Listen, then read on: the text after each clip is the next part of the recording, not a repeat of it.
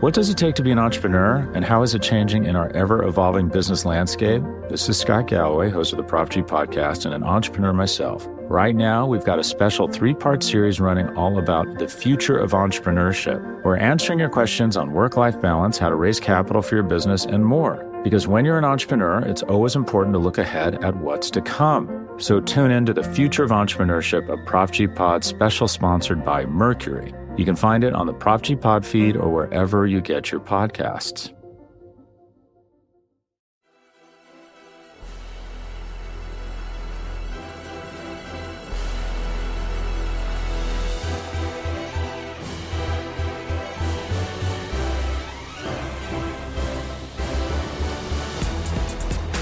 Good morning, good afternoon, and good night. Welcome one and all to Monday Football Monday here on the SB Nation NFL show. A reminder before we get going that this show is brought to you by DraftKings. DraftKings Sportsbook is an official sports betting partner of the NFL. Download the DraftKings Sportsbook app today and use code SBNFL for a special offer when you sign up. That is code SBNFL only at DraftKings Sportsbook. As noted, it's Monday Football Monday, which means today is Monday. It is March 20th, 2023. We are 1 week into free agency if you count the legal tampering period, so we have a lot to get to. We're going to talk about winners, losers, teams that have gotten better and worse as free agency has gone along. You can access this show in a number of different ways. If you subscribe to the SB Nation NFL show, wherever you get your podcast, you can listen to us on the go. Subscribe, leave a rating, write a review. You can, of course, watch us on the SB Nation NFL YouTube channel as well. If you want to see our bright, shining, beautiful faces, the fantastic Rachel Prevet, as always, has the controls, so we are flying at the altitude that she deems best. My name is RJ Ochoa, and with me, fresh off of signing a contract with the Tampa Bay Buccaneers, it is Michael Peterson, a.k.a.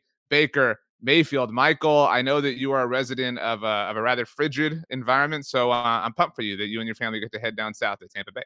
Every time I do the show, I can't believe I keep forgetting that that's like the running joke here is the Baker Mayfield. So every single time you start doing it, my eyes roll out of my head, and I don't even know where to go from here. You know what? It would be nice to spend some time in Florida. As I told you before the show, there's all kinds of snow up here in Minnesota. I'm sick of it. It's been 6 strong months of Mother Nature just dumping on us, and I'd like to grill. I would like to cook some things outside, and she won't let me. Well, that sucks. I mean, I don't have to deal with snow in my environment. You're starting to sound like Baker. Maybe I'm just like manifesting this so much that like I'm just believing it more and more as I say it. I wanted to get your take on a Buccaneers thing actually before we get to some, obviously winners and losers of free agency so far. I've made this note to Pete before. So my wife and I, we took our honeymoon in Florida. We went and did a bunch of cool stuff. And we were driving one day and we passed a sign that said Boca Raton. And I thought that if I was on the Buccaneers, like if you and I were teammates, right? Say you're Baker Mayfield and I'm Mike Evans, right? Fellow fighting Texas Aggie. I would, if I was a leader, I would say, you know what, guys, we have to take a trip every year, every summer. We have to go to Boca Raton and we'll call it the Buccaneers. We'll get koozies, we'll get tank tops, we'll get, those like plastic flimsy sunglasses. Like that should be a thing. The Buccaneers. Why is that not a thing? That's my question.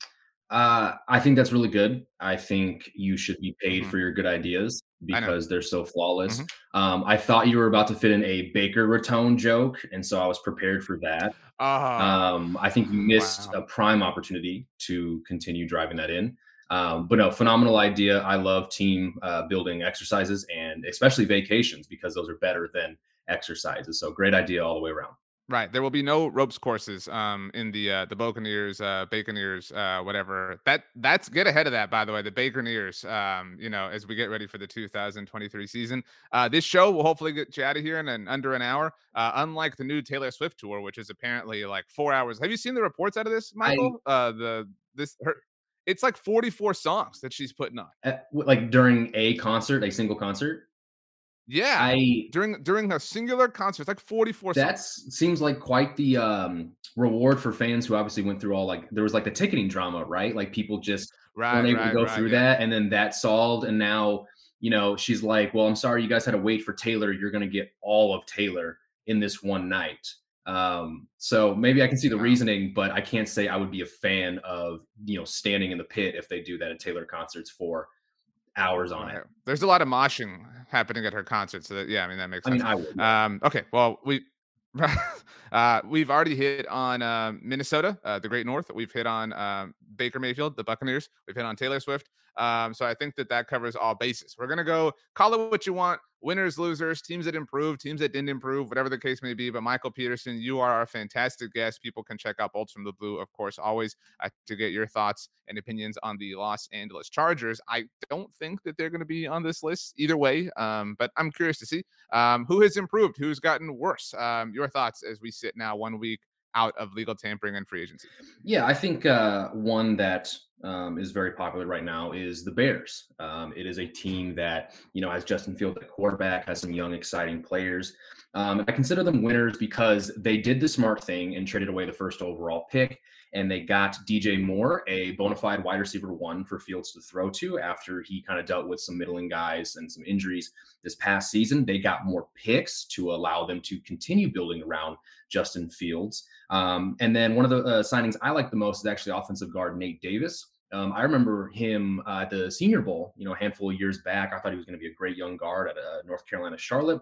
Ends up going to the Titans, where he starts immediately. Is a big reason why Derrick Henry had so much success rushing over the last few years. Now he goes over to the Bears and hopefully allows them to unleash Khalil Herbert a little bit more. David Montgomery is gone. Some people might see that as a big loss. He was a former second-round pick who was seemingly going to be the running back of the future. He could do it all through the air and on the ground. But all of a sudden this past year, instead, Khalil Herbert came out and rushed for a lot of yards whenever he got the chance.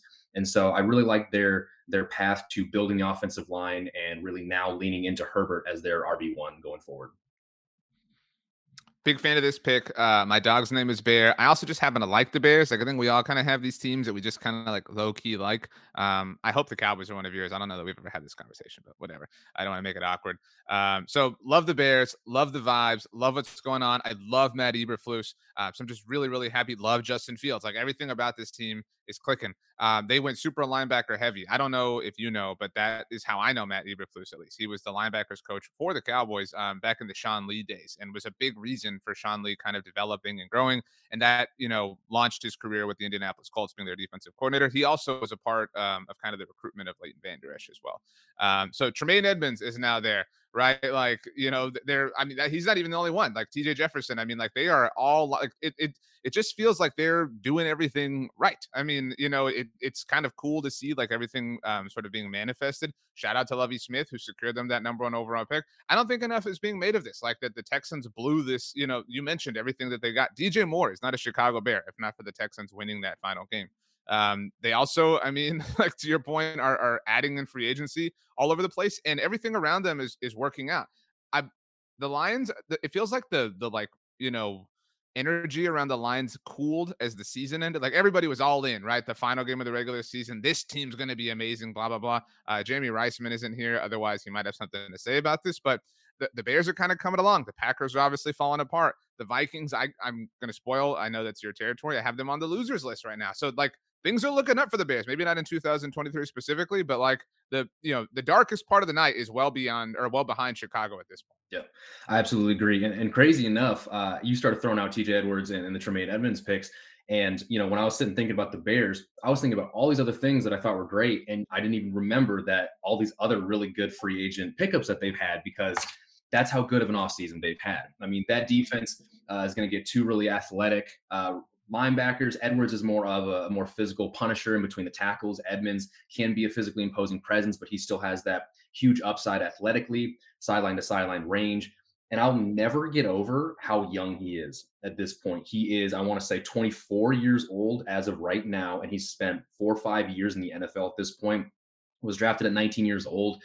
I think the math is easier than I'm making it out to be, but my brain doesn't wrap around that well. He spent 3 seasons in college and got drafted at 19 years old. It's just absolutely insane in terms of, some may say Edmonds isn't as elite as many others want to believe he is, but you can't beat the experience and the age and the contract and all this stuff. I mean, you're paying a little bit more for the time you may have with him. If he pans out even further, progresses further, then you've got a guy who can be there for a long time. And the Bears love having good linebackers that they can support, right? This is Mike Singletary, Brian Urlacher. I mean, this is a franchise where fans want to support a strong, intimidating, aggressive defense, and linebackers are a really easy piece for Bears fans to connect to. So I really do like all of these moves.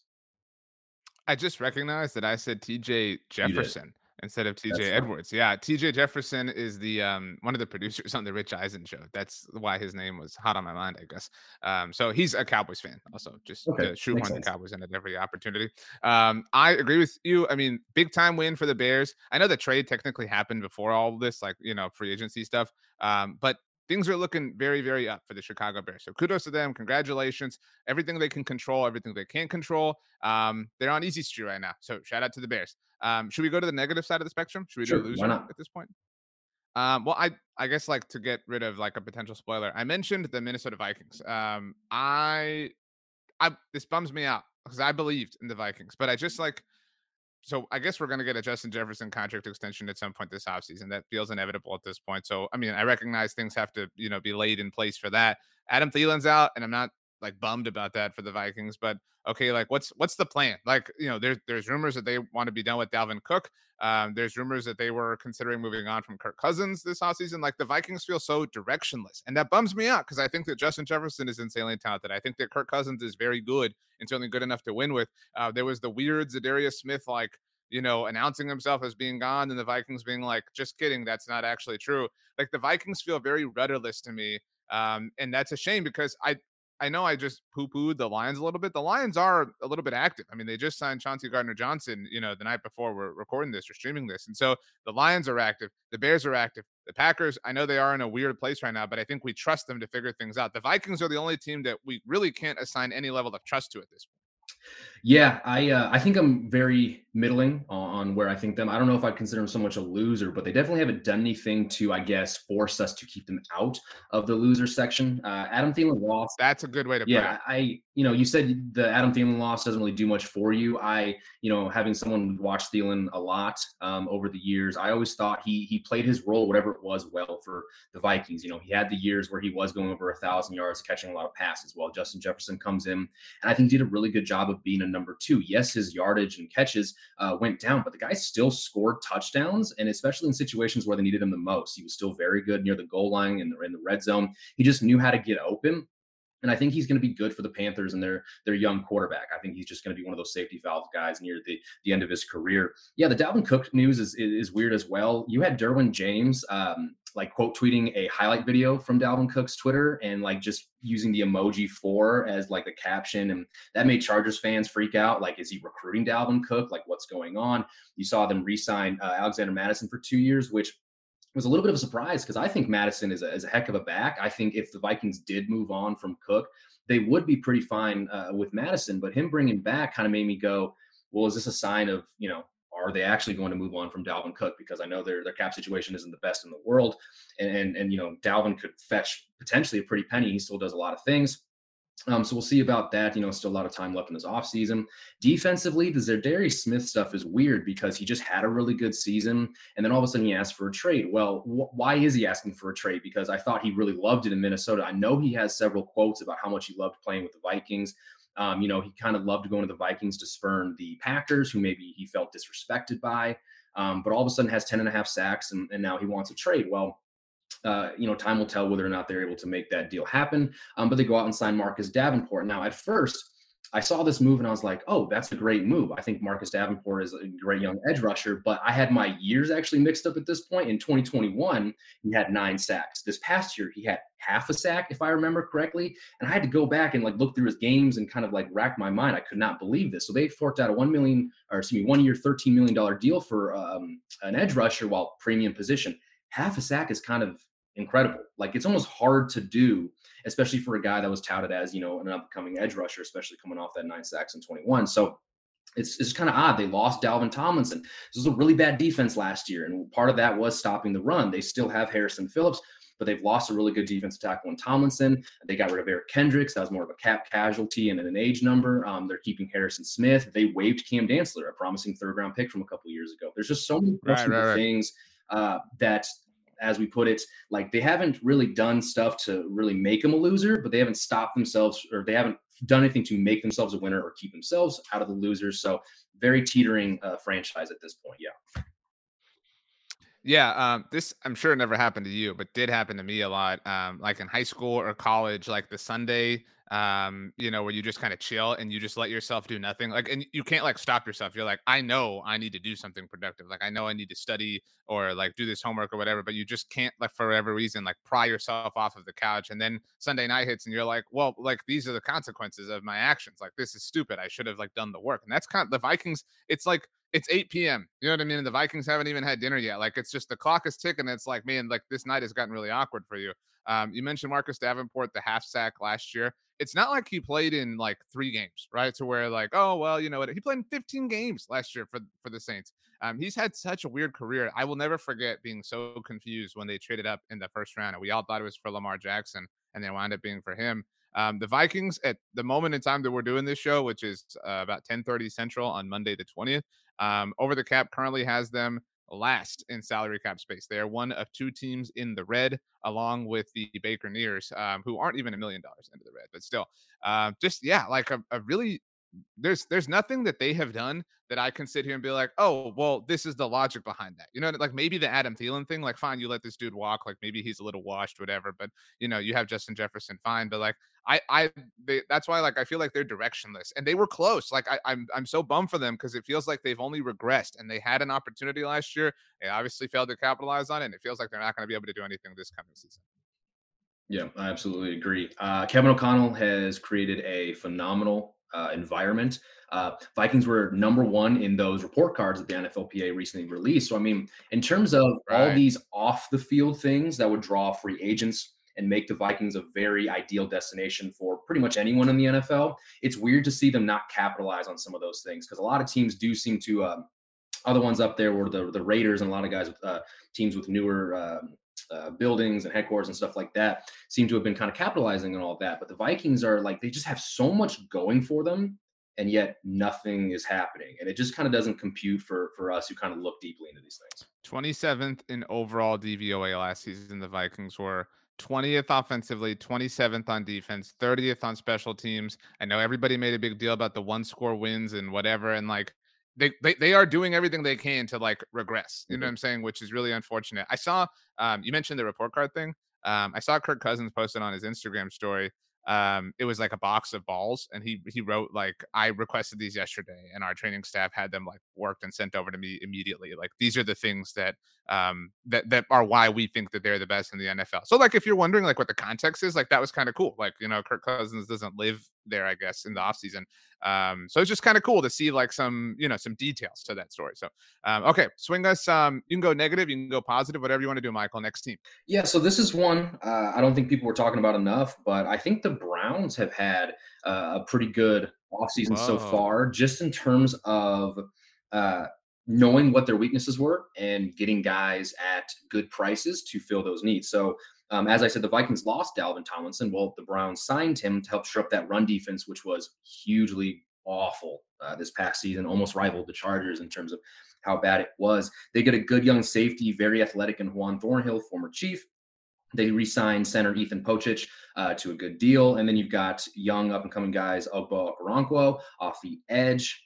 You've got Tristan Hill, former Cowboy, defensive tackle, along with Maurice Hurst. So three total defensive tackles so far added this offseason. And then Jordan Akins, a former Texans tight end who has good synergy with their quarterback. So I just like the amount of moves. And while it's not like super high quality, the quality ratio balance, I think, is really good there for kind of an underrated offseason so far for the Browns. I didn't have them on my list. I mean, the Browns, I feel like, have really faded in the world of significance for a lot of people for obvious reasons. But those are fair points and objective points.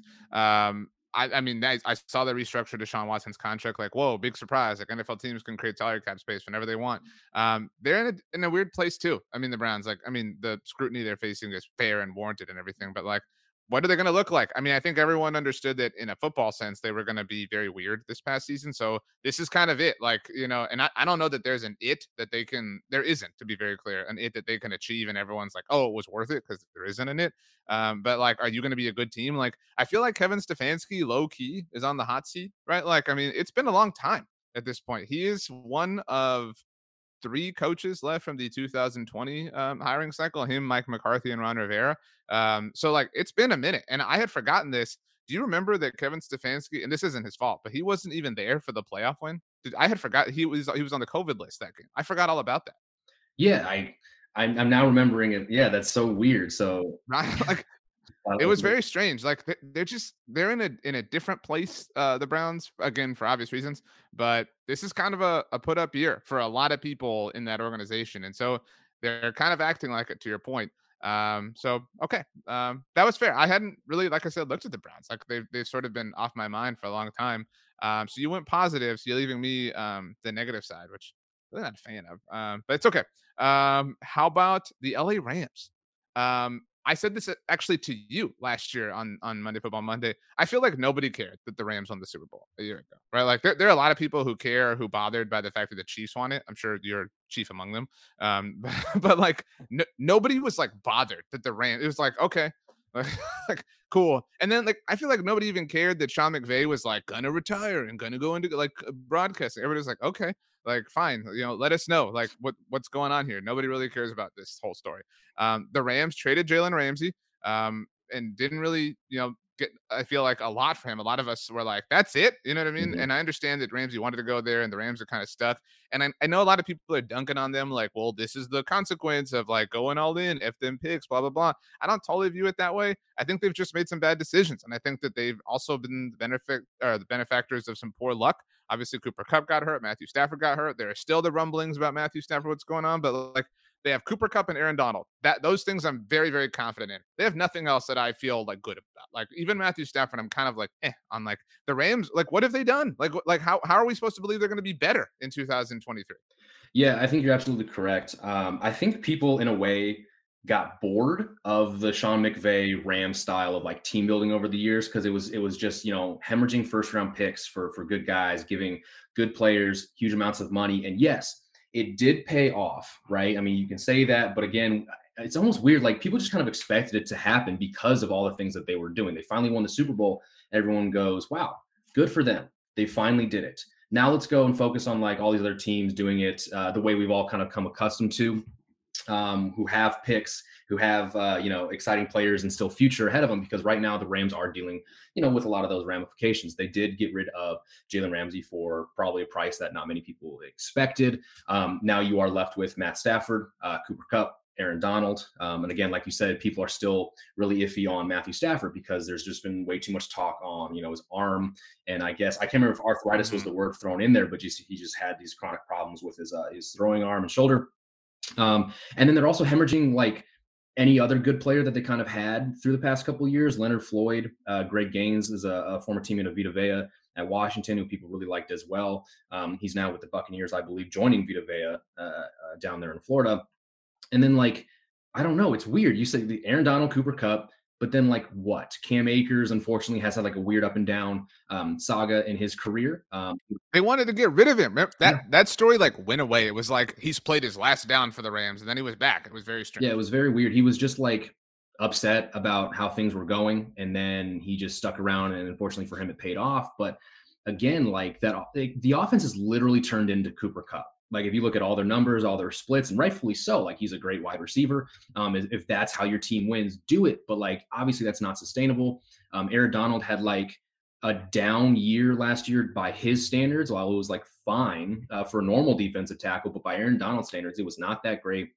So all of a sudden, I think there's just a billion questions in the air. And like Sean McVay, I don't think anyone would have been surprised if he retired because he saw the hole, this potential hole that he dug. They won the Super Bowl, but at what cost? And then he comes back and says, you know what? I owe the Rams more.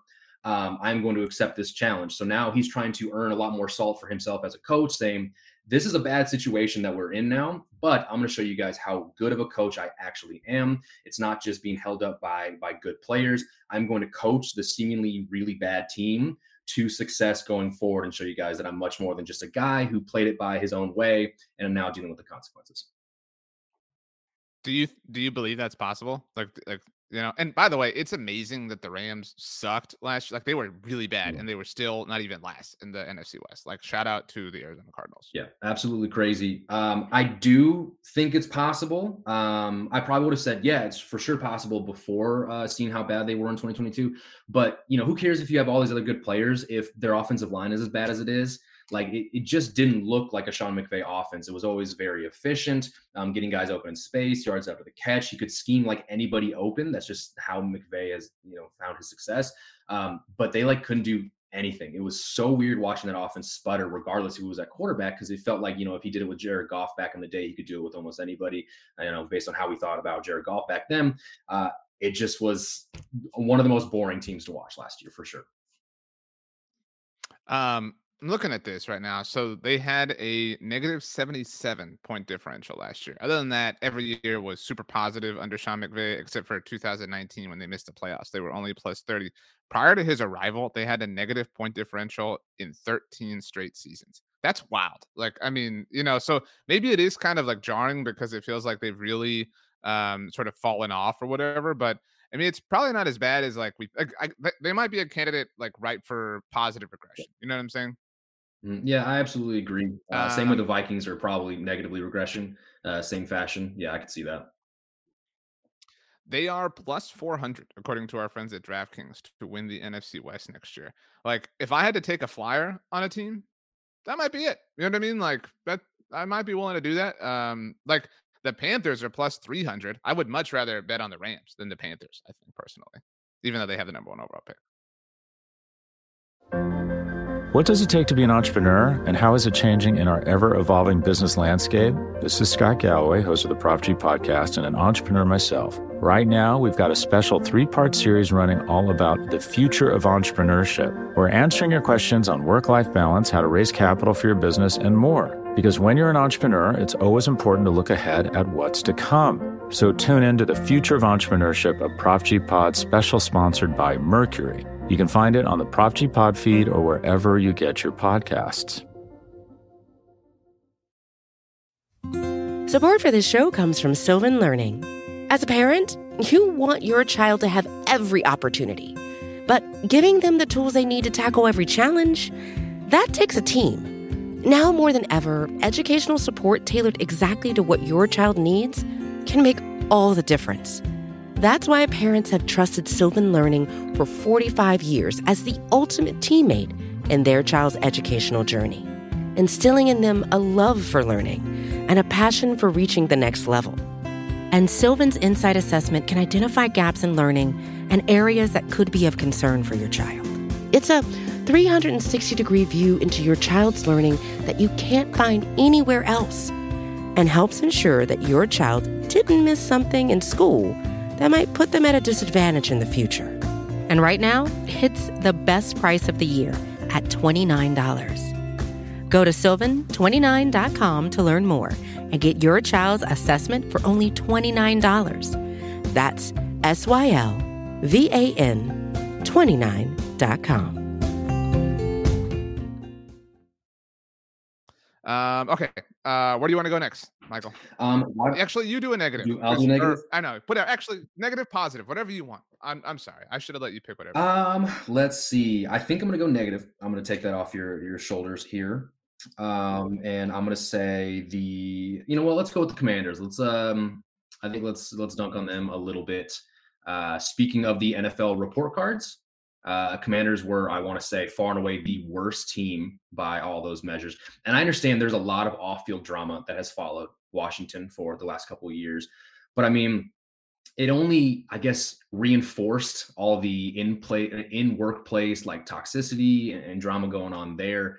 Because the NFL report card did have things like how did they treat their family? And it's like every training, coaching, strength staff member and how the players viewed how they're taken care of. There was things down to food and how the cafeteria is and all this stuff. And I mean, it was just pretty much F's across the board. So right away, Commanders took a huge L to begin the offseason. I mean, just for something so transparent to come out and paint your franchise as besides the Dan Snyder stuff, it is the worst place to work if you're in the NFL. I mean, it is absolutely terrible to see that to start the offseason.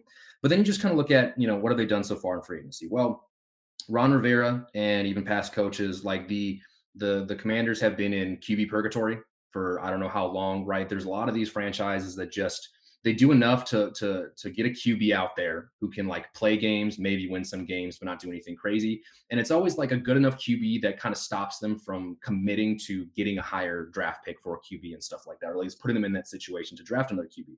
So Jacoby Brissett comes in, who I think played really well last year. I think he might be an upgrade over Wentz and even Taylor Heineke, but like, is he going to again be a guy that you maybe see have some success and go, well, I mean, this year probably don't need a quarterback, and you kind of find yourself saying that year after year after year. As far as their other moves, linebacker Cody Barton from the Seahawks, fine. They picked up Cam Dantzler, who was released by the Vikings earlier this year. They did sign former Chiefs right tackle Andrew Wiley. They got former Giants offensive guard Nick Gates, who I believe can play center and guard. So 2 offensive linemen to help a team that looks like they're going to want to run the ball, right? They have Brian Robinson. They have Gibson as well, who kind of like underwhelmed last year, but still has a lot of talent. So they're kind of showing you what team they do want to be going forward. Jacoby Brissett's not going to throw it 40 plus times a game. He's going to be a game manager, and they're going to want to run the football. So all these are kind of mid to me, nothing super crazy. Again, free agents aren't clamoring to come to Washington. But they've made some moves. I think they're fine. But overall, I just don't think they've done enough to put themselves in a quicker enough of a situation to get to a better spot. They just kind of seem to be middling and okay with middling. And it looks like they're going to be middling for the foreseeable future. So Brandon and I do the NFC's mixtape every week, obviously. And last week, we were really chastising Washington for their lack of action at the quarterback spot. And this was before, Jimmy Garoppolo had gone to the Raiders, and we'd seen, Mike White going to the Dolphins and things like that. Like, we'd seen some dominoes start to fall. And to be clear, I don't think that those are the answers, but like, you can't be doing nothing. Like, and we actually were like, what are you going to do? Jacoby Brissett. And then they wound up obviously with Jacoby Brissett. And I think Jacoby's a fine player, but like, a spoiler alert again, I have the Cowboys and the Giants both on my winners list. The Eagles were in the Super Bowl last year. So it's like, dude, you're in a division with some top dogs. Like, literally every single team in the division they play in was in the divisional round of the playoffs. Like, they were 3 of the 4 teams in the divisional round of the playoffs on the NFC side of things. So like, you got to be doing something to catch them. And I feel like use the word mid, like that's like cool. Like, Terry McLaurin's really nice. I mean, Hogs Haven right now has a depth chart available, like a loose one based on what we've seen so far in free agency. Okay, Andrew Wiley, it will be very fun to watch him play the Eagles because of all the drama. But like, I love Terry McLaurin. I love Jahan Dotson. Brian Robinson's really good, but like, okay, like Sam Howell, Jacoby Brissett, like this, it's all going to go as they go. And like, if they're just not like, again, I think much more highly of Daniel Jones than I do either of those players right now. And so like, I feel like they're really trapped. And I feel like you're right. There's a lot happening off the field, and it's unfortunate that they have to deal with that as far as like football operations go. But I mentioned Kevin Stefanski is one of 3 coaches from the class of 2020. So is Ron Rivera. I mean, Ron Rivera, I feel like this has to be it. Like, he has to do something sizable, or else why are they going to keep him around for another season? He's a great leader and has helped, I think, bring some level of legitimacy, like the bare minimum, to them from a football standpoint. But they are just, I feel like they're floundering in the wind right now.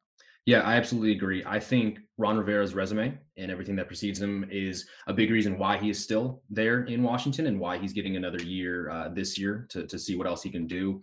But I think you're right. I don't think he's positioned well to even have a chance to do something to wow anybody and say, like, this is why I need to keep coaching the Commanders for the foreseeable future. I think, unfortunately, he's destined to fail. And that just sucks because, everyone's a big Ron Rivera fan. It just sucks he was put in that situation. Maybe he chose wrong when he was, trying to find his next head coaching job after the Panthers. But overall, it just sucks to see. You respect and love a guy like that so much. But I just don't know how he does anything of value really going forward. I mean, even if they go 500, what does that do? It probably everybody else in the division went 500 as well. So like, I don't know. It's an unfortunate situation for Rivera. It sounded like you got a Discord notification. Is that true? I thought I muted all my stuff, but I am in 20,000. No. I asked because I'm new in the Discord game. So maybe you and I, we talk about Discord on Discord after this recording. So we'll see about that. So anyway, that's a different topic. Okay. Let's swing. Well, I mentioned the New York Giants. So I'm really trying to set it up so that you pick the Cowboys, Michael, just sort of. The Giants traded for Darren Waller. They signed Paris Campbell. It should be mentioned, while it's not like free agency technically, they did get the long-term deal done with Daniel Jones. They got Saquon Barkley back on the franchise tag. This offense got a lot better, and I think if anybody earned the benefit of the doubt or just the benefit in general last season, it was Brian Dable. So now Brian Dable has that offense to work with. I'm not a big believer in tight ends. That's why like all these Cowboys fans are like, oh, like Dalton Kincaid, and like don't be spending your first round pick on a tight end, please. Like, I know you and Irv Smith are friends, and like you go to the same Barbara and all that stuff, but like I don't need to, I'm not placing a high value on a tight end right now. But still, Darren Waller is an elite. He might be the best skill position player that Daniel Jones has ever had that isn't Saquon. So their defense is getting better. They got Bobby Okereke from the Indianapolis Colts. Like they are back. Like this used to be 2 games that the Cowboys could at least, kind of lock up, and those are easy dubs. I think Dak Prescott's like 10-1 against the Giants in his whole career, something ridiculous like that. I mean, but now like they are a force. I would pick them to be a wildcard team again next season. I don't see why not. Like they have had a wonderful offseason so far. Yeah, I'd say so as well. Real quick before we get into the Giants, I just want to say I'm not happy about the Raiders trading Darren Waller because the man just got married, and then 2 days later he gets shipped off across the entire country to go play for the Giants. And I just, as a person who's a fan of love and marriage, that's just very unfortunate. So not a big fan. I did want to, just on that note, because that trade happened right after we recorded the mixtape. Like the NFC East blew up last week, like right after we recorded the episode. But so it was noted that the pick that the Giants gave up was the pick they got from Kansas City in the Kadarius Toney trade. So I do recognize your respect for Darren Waller's personal life, which is notable and commendable. But it's obviously a good thing for the Chargers that he's out of the division. But think about that trade if you're the Chiefs. That pick not only landed you Kadarius Toney, who helped you win the Super Bowl, but it also got Darren Waller out of the division. Like what an incredible usage of a pick for the Kansas City Chiefs. Yeah, that's 4D chess if I've ever seen anything. Right. Whether it was intentional or not, the Chiefs somehow broke the fourth wall and got that done. I'm not sure how they did it. Right. Yeah, going back to the Giants, man, it was crazy because we saw them get to the divisional round. I believe they started the first half of the season, I want to say like 7-2 or like 7-1-1. It was something very good, right? They were obviously 7-3, and then the wheels kind of started. Right, I think they finished like 2-5-1 in their last 8 games or something like that.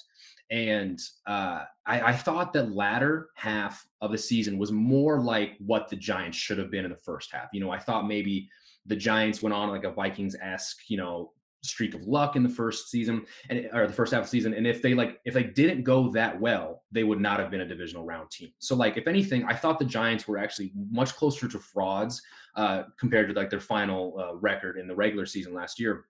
But then they go and they have a good divisional round or wild card round. They beat the Vikings.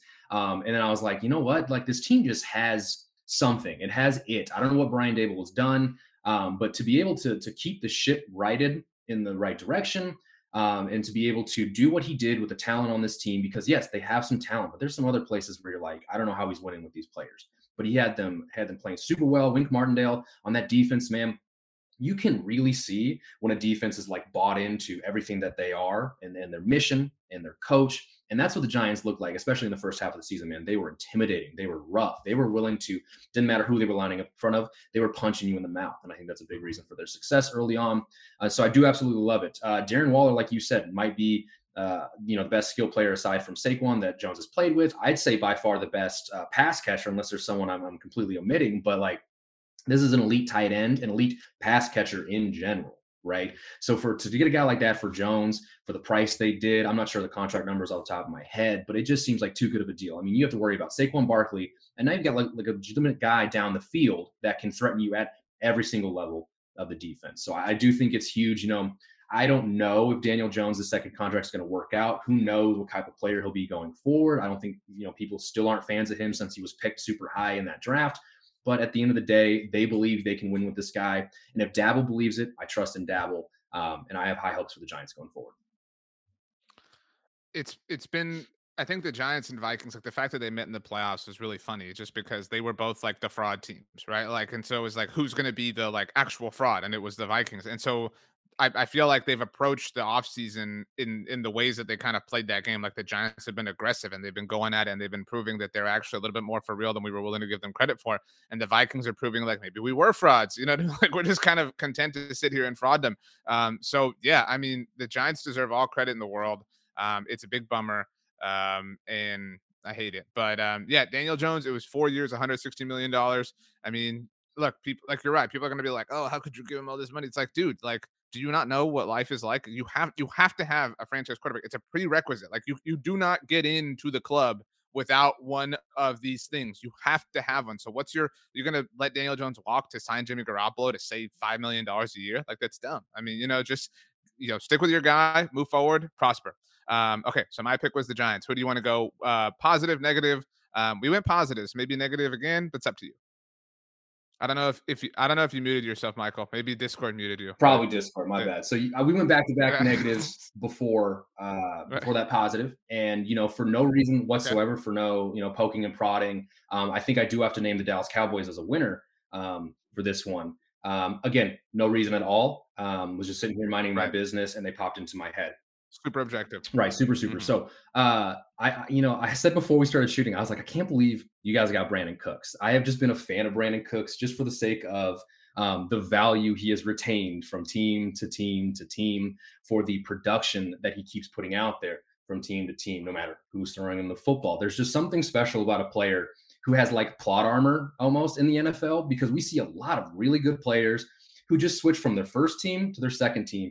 And then 2 years later, you've never heard of them since. Like, it happens so many times. The grass isn't always greener, yada, yada, yada. But for whatever reason, Brandin Cooks is just like, yeah, man, I just come to work and I ball out. Like, there's just nothing that he does like terribly wrong. He's not even the most like complete receiver in the NFL, but he's just like, yeah, I'm just like good at getting 1,000 yards every year. I don't care who's throwing me the ball. I catch it, make plays and all that stuff. So absolutely huge. I question it a little bit, because wasn't Mike McCarthy the one saying like, we're going to run the dang ball? And then he goes out and he gets like a really fast wide receiver. And I understand that like helps with the play action game. It does help influence the defense and stuff like that. So like there is a bunch of positives for still getting, a good wide receiver in free agency. But I just thought that was kind of funny after what he said publicly on where he wants the offense to go. And then, of course, you gotta name Stephon Gilmore. He obviously is an older Stephon Gilmore. Obviously, he won Defensive Player of the Year in 2019. I still think he's a very good player. Was a good player for the Colts. Hopefully, is a good player for the Cowboys as well. Just two big names to add to a team who has been one of the more exciting groups over the last few years. Offensively, defensively, tons of talent on both sides of the ball. And you just added two guys with like legitimate name power as well to that same franchise. So I think these are both awesome moves. It took the Cowboys 2 5th-round picks, obviously both this year.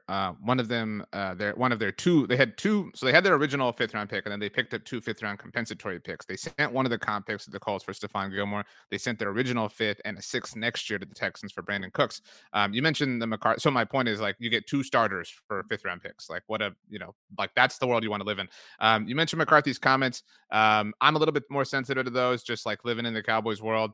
Because a lot of Cowboys fans are so quick to dunk on McCarthy that just like McCarthy is a bluffer, man. Like, and I'm not saying like he's going to come out and throw the ball like 50 times a game, but like it was never going to be that. You know what I mean? Like that was just the Joneses want to hear that they're going to run the ball. So like to your point, since McCarthy said those words, the Cowboys released Zeke Elliott, who is like the identity of being a bell cow running team, whatever, which was a difficult thing for them to do. They've been really emotionally attached to Zeke, and traded for Brandin Cooks.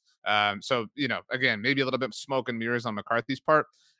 These are the types of moves that Cowboys fans have wanted to see forever. I mean, forever and ever and ever. There were discussions for them in terms of trading for Cooks in the middle of last season before the deadline, talks about a 2nd or 3rd round pick. So they obviously got him at way better value. You mentioned it. He is super, super, super productive. We were obviously super pumped about the trade at Blogging the Boys. So I was just looking up some Brandin Cooks numbers since 2020, which is just his Texans career. And obviously not the best quarterback play in that time. He did have the 1 year with Deshaun Watson. Since 2020, there are 17 receivers who have at least 2,800 yards and 15 touchdowns, and he is one of them. So is CeeDee Lamb, and so is Amari Cooper. And this kind of felt like Andy Dufresne at the end of the tunnel, like finally getting through the Amari Cooper stuff. Like it was like, okay, now we're free. You know what I mean? Like this Amari Cooper ghost has like lived in our heads rent free for a year. So this is finally, and to that point, this is the Cowboys finally acknowledging that they effed up. You know what I mean? Like it was a bad trade then. It remains a bad trade. And to this point, they hadn't done anything because they didn't want to accept that. They didn't want to admit that it was bad. So they have acted like a team that was really close last year and that can sense that and can taste that and wants to move forward. And my last kind of takeaway on them and how they've acted is there has been a lot of change with regards to Dak Prescott. So Zeke was cut, Dak's BFF, right? From day one. He had an Instagram post that was a hat. I don't know if you know this. 214 is the area code for Dallas, one of them, the more prominent one. And so I was like, they were 21-4. Like, it was just like a big thing this entire time. Yeah. So like Dak posted this photo and it was like this big emotional thing. And this has been an emotional thing. But so Zeke's gone, one of his BFFs. Kellen Moore's gone. You know that very well. Obviously, new LA Chargers offensive coordinator. Doug Nussmeier's gone. You know that very well. I mean, I kind of like that they're, hey, Dak, be a little bit uncomfortable. Like I kind of like that a little bit. And I'm a big Dak guy. I'm wearing a Dak Prescott hoodie right now while we're doing this. Like I kind of like that they're forcing Dak to kind of like, this is a business, man. Like it can't all just be your best buddies all the time. And I'm not accusing Dak of rigging the game that way, but it feels like they understand that they're making, I want to say cold, but they're making objective business related decisions. And that's what helps lead to players like Stephon Gilmore and now Brandon Cooks. It is a big win. I'm very, very pleased. I haven't been this excited about a Dallas Cowboys offseason in a very long time.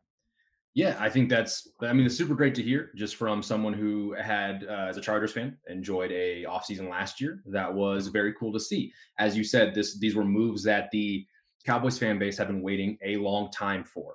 Last season, the Chargers before that weren't really known for making big sweeping moves in free agency as well. They traded a second and a late round pick for Khalil Mack, obviously ties to Brandon Staley. They went out and signed J.C. Jackson to a huge deal. Unfortunately for the Chargers, what those two turned into were J.C. Jackson, unfortunately, being kind of one of the worst defensive backs to step on a field last year before the severe injury that we don't know if he's going to be ready for the start of this next season. I mean, it was that severe. I think it was week 7 against the Seahawks. It was like he allowed 2 touchdowns that game, and then the injury, one of the touchdowns came on the injury. I mean, you couldn't have wrote like a worse script for a very promising player going to a new team. And obviously Chargers spent a lot of money on him. Very unfortunate. Hope he comes back strong. And then Khalil Mack had, I want to say 7 sacks in the first 8 or 9 weeks. And then he had 1 sack through the final 7 or 8 games of the second half of the season. So not exactly the way you want those things to go. Joey Bosa was obviously hurt for, I want to say 12 games. Again, the first year where Mack and Bosa were going to play together, they're just never on the field together. So it can turn out very in the other direction, right? You have this hope and this hype, but these are still two very good moves. And I mean, history shows that they're going to be healthy, that they're going to be productive. And I think Cowboys fans can feel very good and have some solace there while Khalil Mack was coming off, a season where he only played 6 games. J.C. Jackson was healthy, but again, people thought he wasn't a good fit in LA. So overall, I just hope from fan to fan that these work out and you can feel good about it going into the season. Right on. Well, shout out to the Dallas Cowboys, America's team. You picked the Cowboys, which means I am next. We've done 2 positives.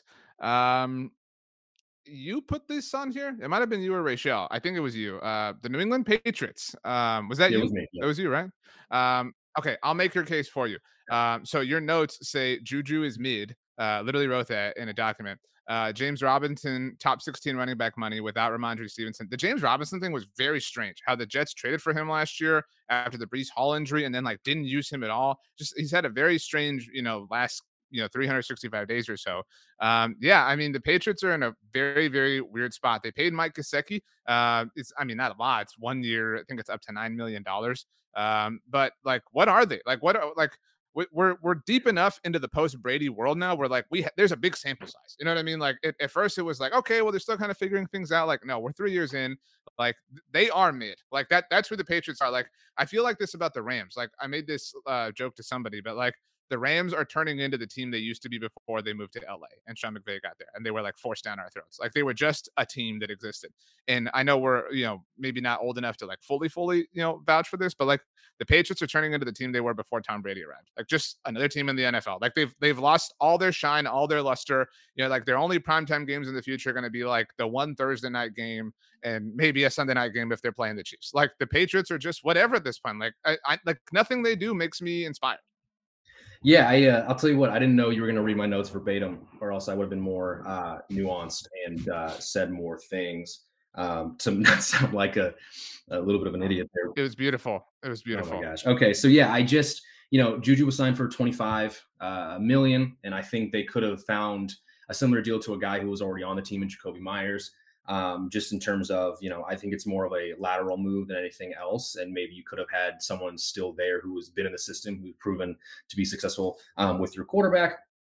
That's all my thoughts there. James Robinson, again, coming off, a little lackluster season. Ramondre is kind of the headliner in that backfield. But I guess if you do look at the Patriots' identity over the last couple of years, they do want like kind of a proven back to also be a 1-2 tandem in the backfield. It's never been a fantasy-friendly backfield, right? So Ramondre is probably going to be the guy you target in that essence, but like Robinson's still going to get his touches. Riley Reef signed, a journeyman tackle from the Vikings to the Bears to the Bengals. He's just kind of a guy. And then I think the Patriots can get the most out of him. Again, probably a little lackluster of a pick, but they've proven that they can get the most out of some, lower tier offensive linemen. And then Gesicki, they pair him with Hunter Henry. And when you talk about lateral moves, I know Jonnu Smith and Gesicki are not the same player by any means, very different builds, very different ways to win, but they're both non-traditional, like well-rounded Y tight ends. You're just kind of trading a little bit of how they win. One is yak, yards after the catch, more of a playmaker in the low to intermediate parts of the field. Gesicki is going to be your red zone guy up the seams as well. And again, they're going to have their niche. So to me, I think the Patriots were just like, we're not going to get a competent tight end 2 that can run block and also catch passes, but we're going to get a guy who can win the way he can. And we maybe just like the flavor of Gesicki over Jonnu Smith right now. And obviously they're paying a lot less money for Gesicki. So at the end of the day, that was probably it. But I'm interested to see how they use Gesicki going forward. Yeah, I mean, I guess. And the Jonnu thing is whatever. Like, that was one of the worst free agent contracts handed out in recent memory. I mean, that was when they was that the 2021 offseason, I think, or 20 maybe. And it was like, I think it was 21. And it was like, oh, they signed Jonnu, they signed Hunter Henry. Like, they're all in, they're doing the non-Patriot thing. Like, I don't know, that they have really quickly, I mean, I know it's been a few years at this point, they've really kind of quickly fallen out of relevance. And I don't know that I'm bummed about that. I don't know that anybody's bummed or anything, but like, it's strange. It's strange to see them like toiling. Like, they're generally, obviously for most of our lives, have been a really buttoned up, secure, well thought out, logical franchise. And so to see them, so confused and befuddled is really kind of out of character. But yeah, like the Juju signing is emblematic to me.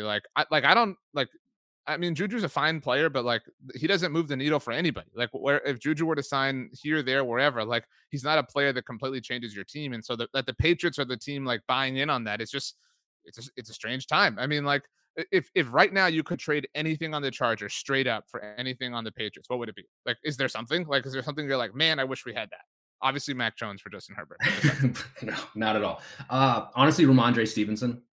Just in terms of how lackluster the Chargers run game has been, if there was any sort of like meaningful trade that makes sense, 1-for-1, I guess, if that's what you're referring to, Ramondre Stevenson, just because the Chargers haven't had like a physically imposing back who's proven to get, the tough yards, can run between the tackles consistently. I think he would be a fantastic complement to Austin Eckler, barring he stays with the Chargers for the 2023 season. I would absolutely love like a non-premier running back name who is still very successful and has proven to be that. You would trade Austin Eckler straight up for Ramondre Stevenson, is what you're saying? I don't know the running back markets at this point. I'm actually like super worried that there's going to be it's going to be like a 5th round pick type trade, right? Someone gets Austin Eckler for a 5th because all these other veterans and people have, done it. Fantasy football value is not the same as real football value, but I mean, 38 touchdowns in 2 seasons still means something. But again, running back, 28 years old, what are you going to do? So I honestly have no idea. I'm just, if something gets done, hopefully it's good, but I'm not looking forward to it. Okay. Where do you want to go next? Let's see. So that was a loser, right? Let's bounce back let's go with a positive this time. Where have we done so far? We've done Bears, Giants, Cowboys. Let's go to the Niners. I actually had the Niners written down as one of my first ones off the top. And this one it's kind of weird because I think you could argue that they've lost more impactful players than they've received and gained in free agency. But the top guy they've gained in free agency was Javon Hargrave, right? A defensive tackle from the Eagles, 11 sacks this past year, for sure, career high. Now he joins the defensive front 7 with guys like Nick Bosa, Eric Armstead, Fred Warner, Dre Greenlaw. And this defense essentially is predicated off the pass rush, off that front seven, right? Their defensive backs, I believe, I have full confidence in the world that the 49ers can draft young defensive backs next month. They can find cheap guys or the backups they've had on their team to be successful and do their job well enough to complement Fred Warner, Bosa, all these guys up front. I think it's absolutely huge. The 49ers didn't seem like a team that had the spending power nor the luxury to go get a guy like Javon Hargrave, but they just went ahead and did it. They lost Emmanuel Mosley, a couple other defensive backs that kind of made you go, why didn't they try to fill the holes that they've lost there? Well, it just, to me, shows that they don't care. They're going to rush the passer. They're going to continue having all-world everything Fred Warner, continue to make impact plays. And so it's like these young defensive backs they'll probably try out there are confident knowing that whatever the offense is, whoever they're playing has to go through that pass rush, has to go through those second-level defenders before they can start to really attack and take advantage of anybody in that secondary. So I can kind of see the synergy there and how there's probably confidence, regardless of who they try out there in the secondary, that things will be fine. And so I do really like this Hargrave move. I think it actually does move the needle for a position group that has been one of the best in the NFL for the last couple of years. I agree. It seems like they're intent on capitalizing on their quarterback's rookie contract, whichever quarterback that winds up being, right? Whether that's Brock Purdy or Trey Lance, and good for you. That's the way to do it, obviously. And so, I mean, they had maybe or probably the best defense in the NFL, right? I mean, I know that we can quibble about that, but I don't know that anybody's scoffing at the idea that they're the best defense in the NFL. So you add Javon Hargrave to it, I mean, by all accounts, I mean, they've lost their last two defensive coordinators and it just keeps on churning. They're a machine there. And so it's a real bummer. That's really how I feel. And I think my last one, as we kind of wrap here, is the NFC. So true or false, and there's no pandering here, obviously, but the four best teams in the NFC were the Niners, in whatever order you want to put them: the Eagles, Niners, Cowboys, and Giants, right? Last year. I think that's fair. Yeah. I think they've all, I mean, I don't know if the Eagles have gotten better, but they've done a solid job of it, trying as best they can to maintain status quo. I know that they lost Hargrave, they lost Chauncey Gardner-Johnson, but I do feel like they've held the door a little bit more than most teams in that sort of position. So yeah, they've weakened, but their roster is obviously very talented. So they have really kind of maintained. And I know the NFC gets kind of made fun of by you AFC purists, it has all the quarterbacks and all this wonderful stuff.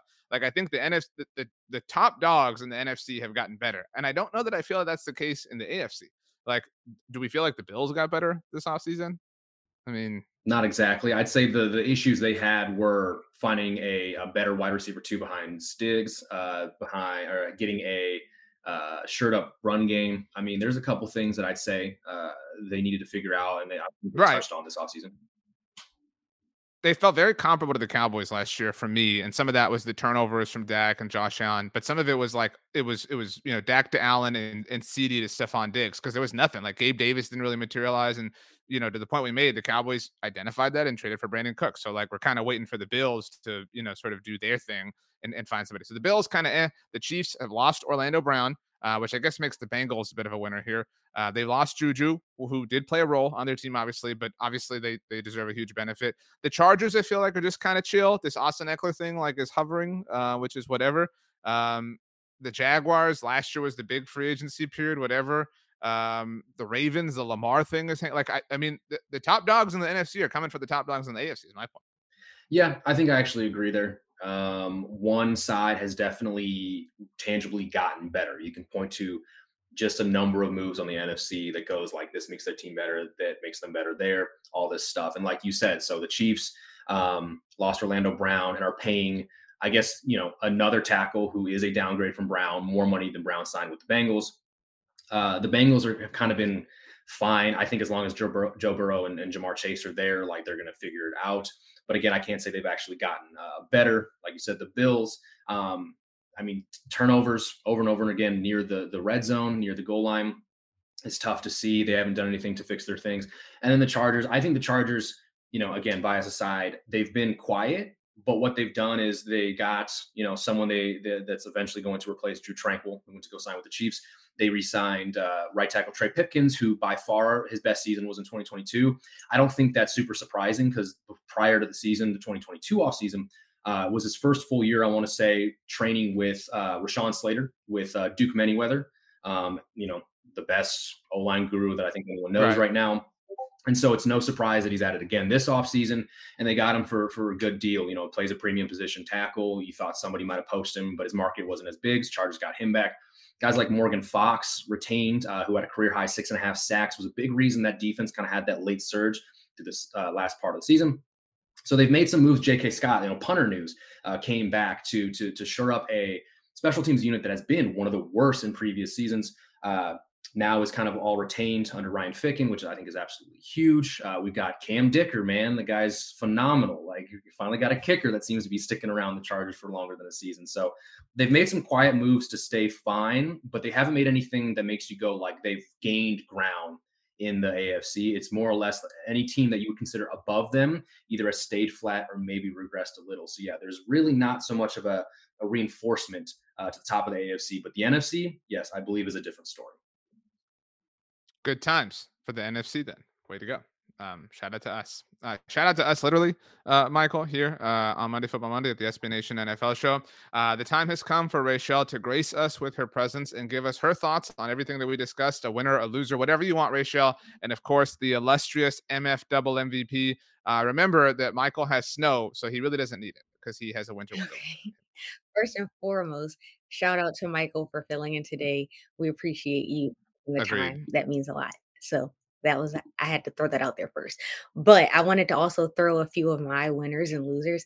When I look at like losers, I'm gonna say like the veteran cornerback market, because I know some of the cornerbacks who were expecting to get like big money, like the James Bradbury, for example, Jamel Dean, like had to take less money than they were expecting. And you also look at some of the other ones who were still like unsigned, like the Ravens, Marcus Peters. And so I think that could be a group that's classified as like a loser so far.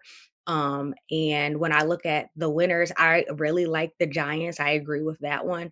I also am going to throw out the Lions in a way because I'm looking at like their secondary and like a lot of the additions that they've made, like the CJ GJ, like the Cameron Sutton, Emmanuel Mosley. So their secondary has gotten really, really strong. In addition to those acquisitions, like they were able to retain some of their starters as well. And so I think that could be looked at as like a win. So Giants, Lions were my winners, and the veteran cornerback market was kind of like my losers.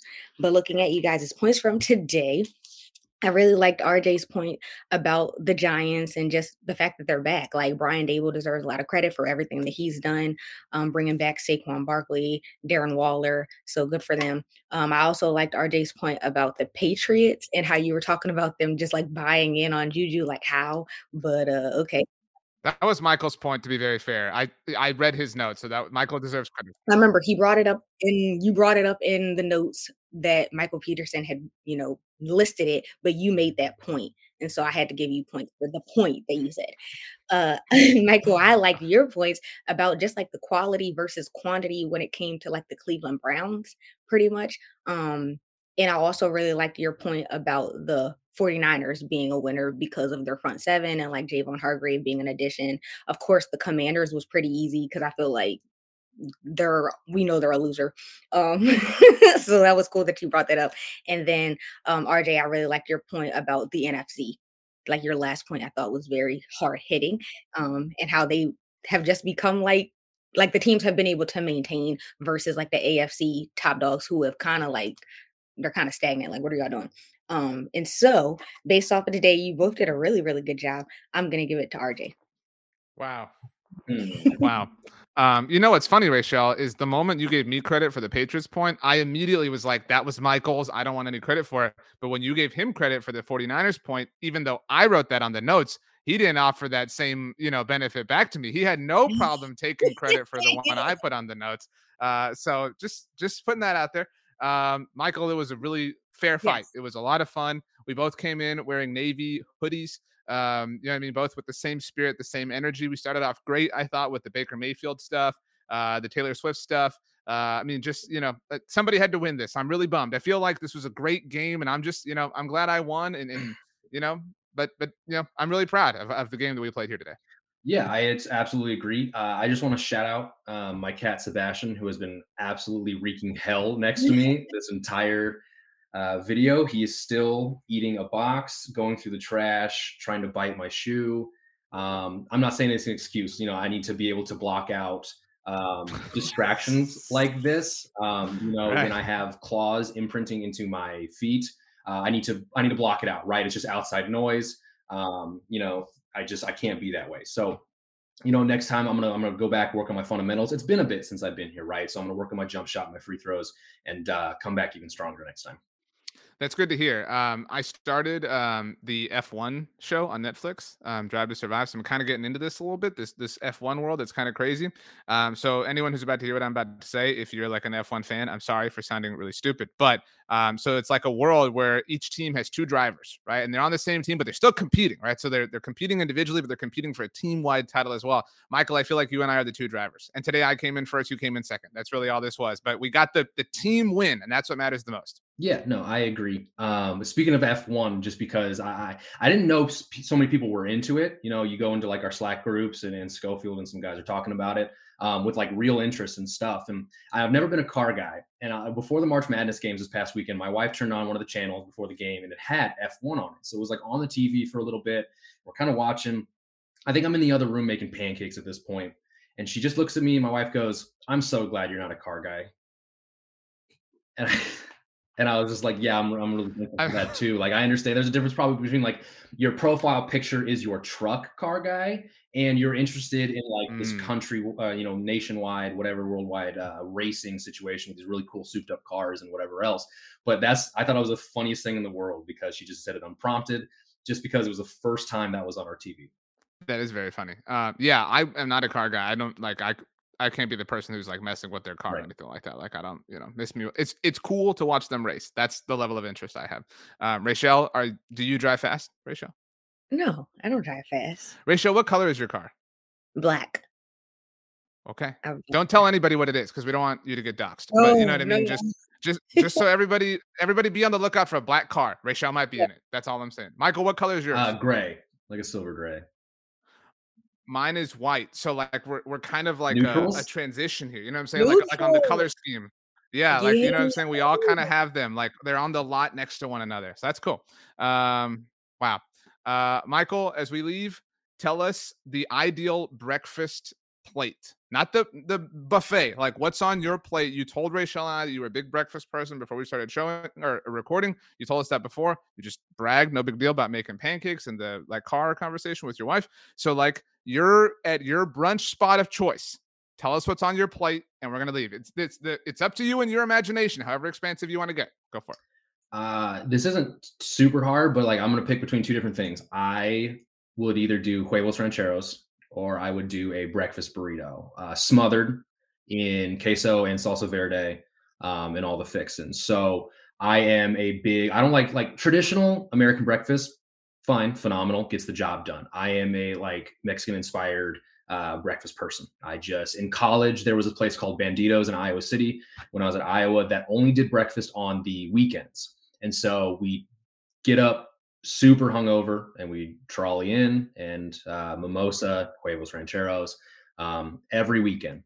It was a religious experience. So that is my type of breakfast. When we were in Mexico for our super late honeymoon this past summer, every morning woke up on breakfast on the beach and I would get all the smoked meats and seasoned stuff and phenomenal things. And my wife gets like French toast and bacon and eggs. And I'm like, we're in Mexico. I'm going to eat all this other stuff.